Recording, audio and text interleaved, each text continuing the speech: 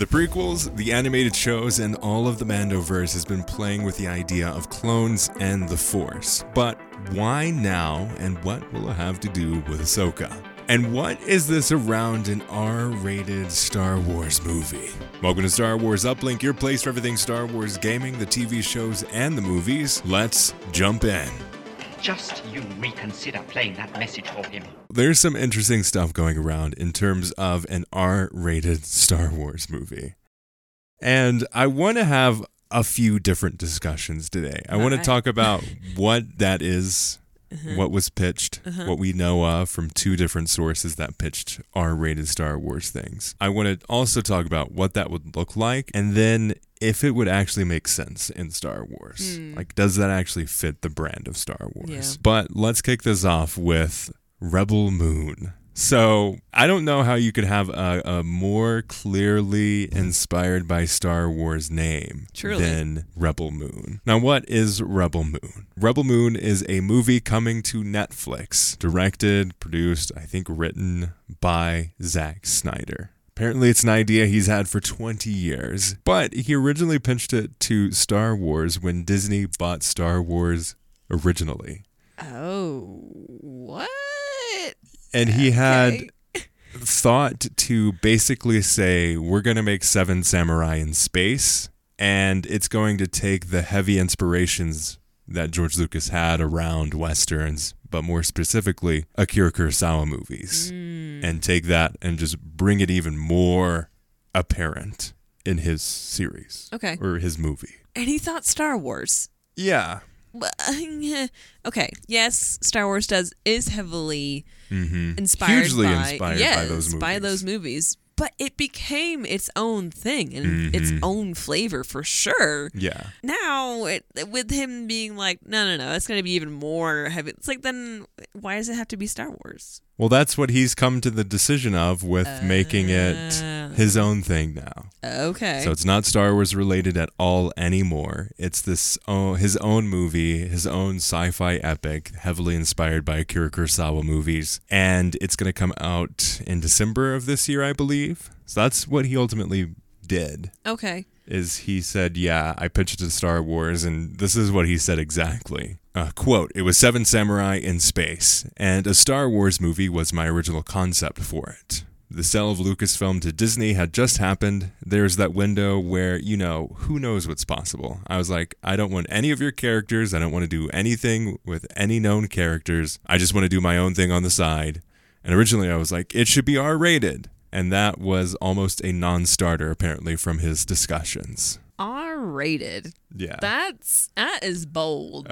Especially when you're coming to Disney. Hey guys, I know you just spent $4 billion on Lucasfilm. How about we don't use any of the characters that you already plan on doing something? It won't be connected to anything else. It will just be in the Star Wars universe. And it's going to be R-rated. And no wonder there was no discussions or movement past that. Yeah. That's a bit too bold there, Zach. And something very fascinating that goes alongside this is James Mangold was originally working on and wanted to create a Boba Fett movie that was rated R. Oh. Yes. Right about the same time? I don't think it would have been about the same time. Okay. But we are getting this information out at the same time. They're stepping up their promotion of the movie of Rebel Moon, and a lot of interviews are coming out from it. But they're also doing the press tour for Indiana Jones and the Dial of Destiny. So James Mangold has also been getting some interviews around there and talking about some different ideas he has for Star Wars, because obviously everyone wants to know, what's he doing with Star Wars?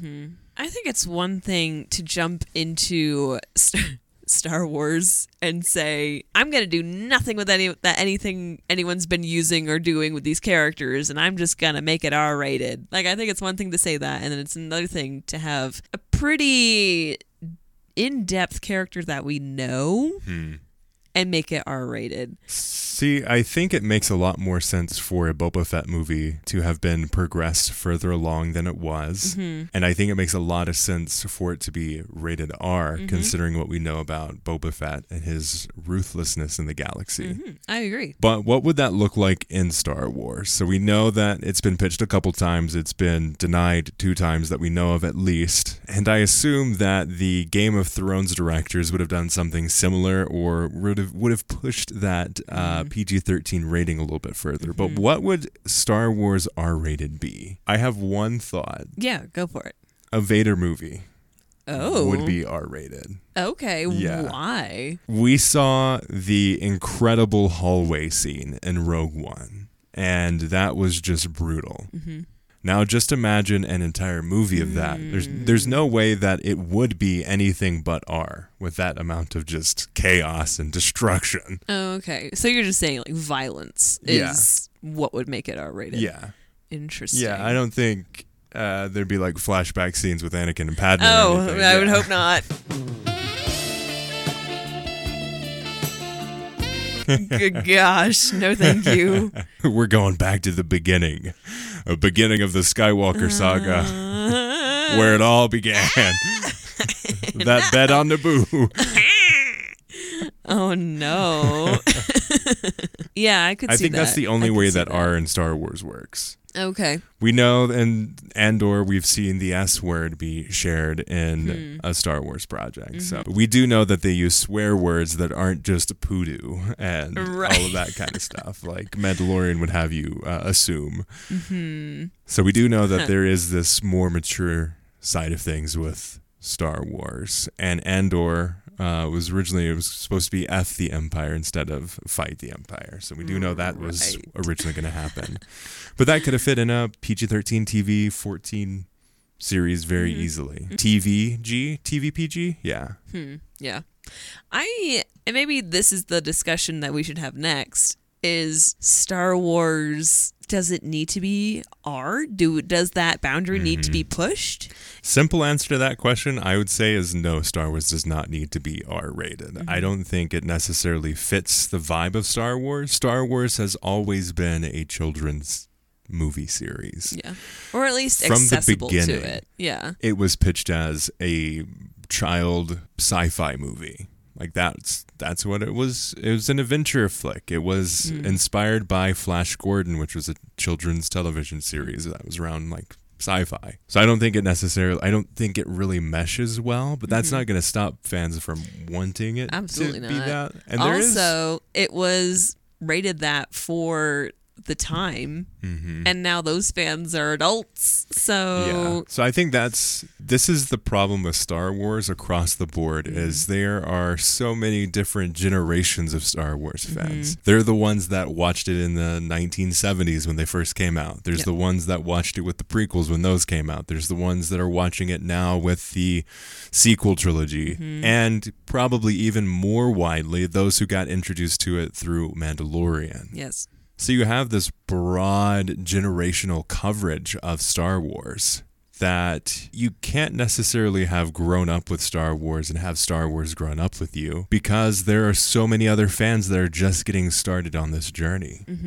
And I think something like Andor is where we really see how Star Wars can be quote-unquote adult without being R-rated. We see all of the things that come with an adult TV show in Andor, but it's so well done that it fits from an accessibility standpoint. It fits from the idea of what Star Wars is, what Star Wars was inspired by, and what Star Wars will always be, which is a story of hope and that kind of coverage. Yeah. I don't want to make the comparison to Marvel again.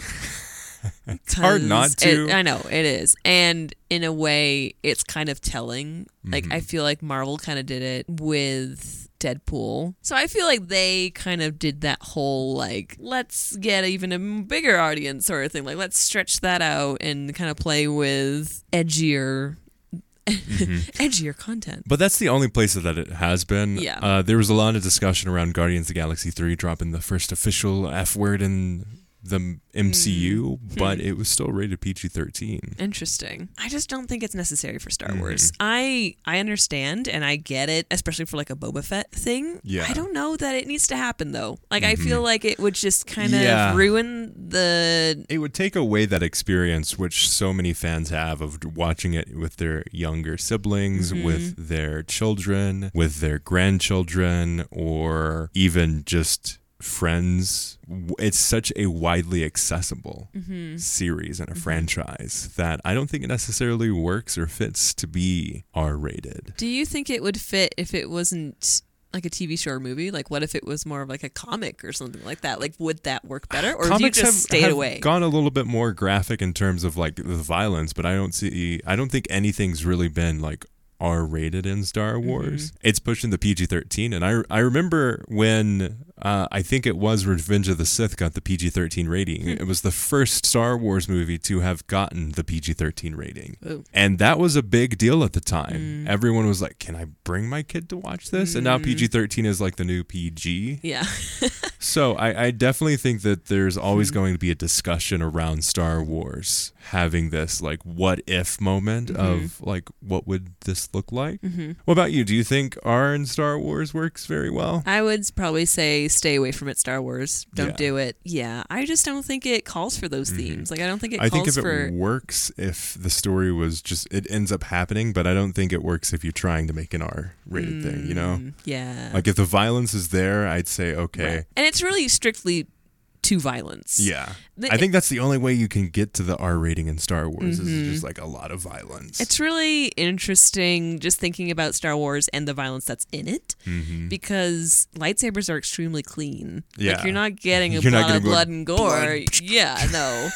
Which is, it's really interesting. I think that plays into why it's always kind of been just a PG thing because we're getting these bolts of like even blasters. They're clean too. It cauterizes the wound. Exactly. Nothing is like gushing blood and gore and like nothing. Nothing encourages that viewership sort of thing. And the themes of Star Wars don't necessarily work well with an R rating. I feel like I said a Vader show or movie would be awesome to see R rated, but that doesn't fit the theme of Star Wars, which is hope and overcoming large evil and like overcoming challenges and adversity. And you have to ask the question, do we need to see that? Do we need to see a character be evil like that, you know? Yeah. Like, do we need to see a Vader just go into town? I think it'd be awesome to see. I mean, it would be really interesting to see. But that's not the Vader that we end up coming to know and understand. And seeing more of that might just complicate things. Yeah. But moving on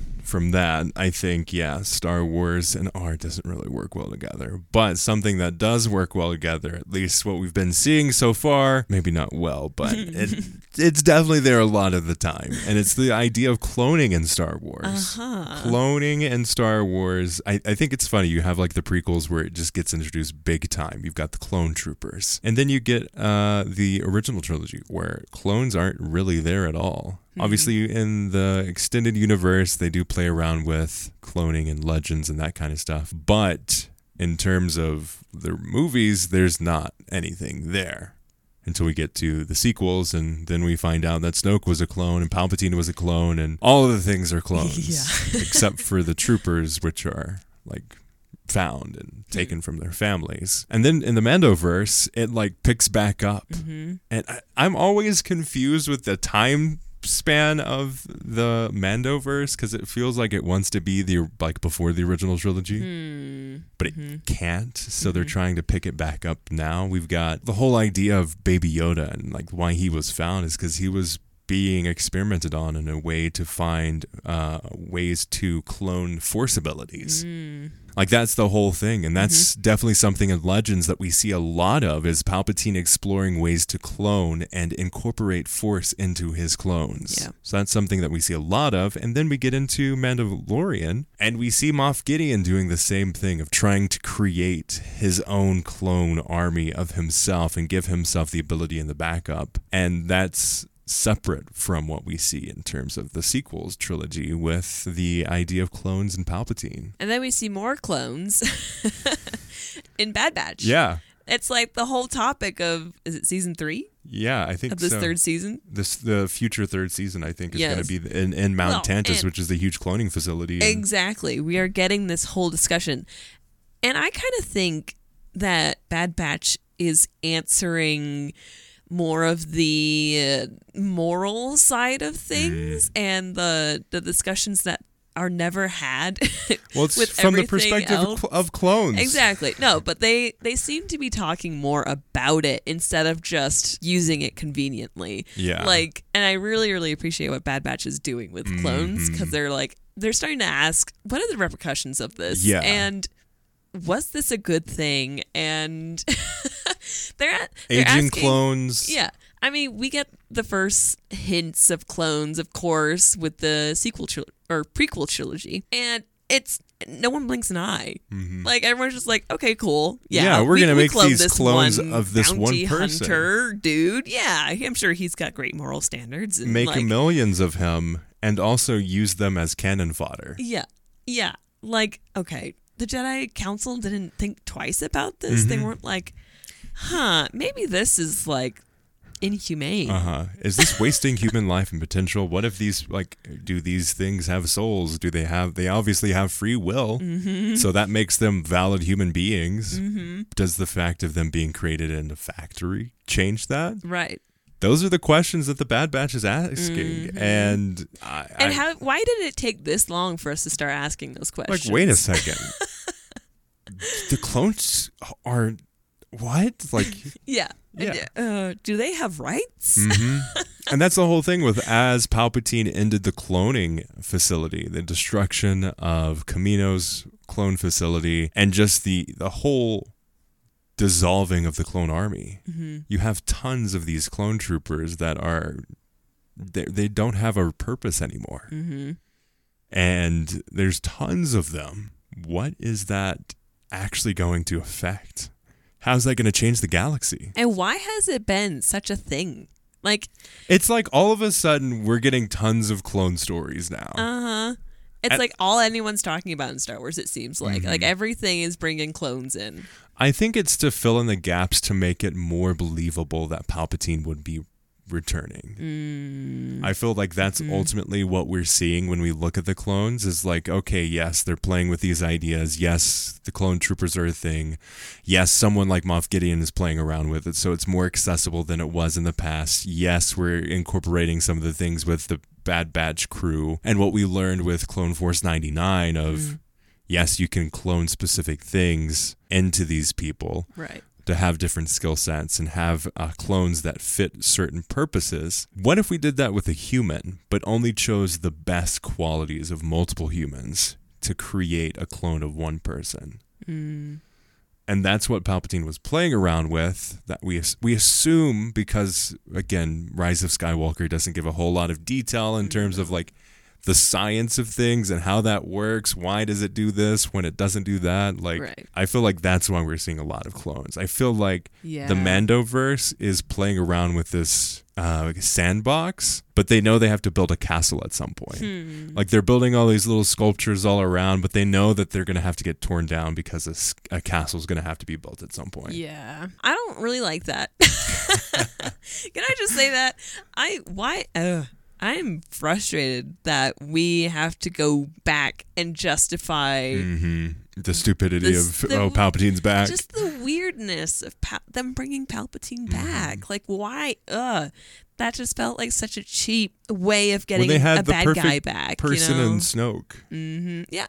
Why didn't they do more with him? Honestly, if they just stuck with him, made him decent, made him Yeah. actually a little fearsome, It didn't die in the second movie. and didn't die in the second movie, maybe that would have actually been interesting and maybe more. Or maybe of the he cloning did die, stuff but could he be. came back to life because that's cloning. Instead Right, of because Palpatine was just like, "Hey guys, Palpatine's here." Like, Hey, I'm that- back. I've been back all along. Like, come on. I don't know. Honestly, I totally forget about Snoke all the time. yeah, Because- which is a shame because I think he was so well acted by Andy Serkis. Yeah, I think he could have been really, really good. Mm-hmm. He was weird looking and like, come on. Like, it would have been. We thought he was a giant in the first one. Right, yeah. Oh, I did too. For sure. I don't know. There was just so much potential with Snoke.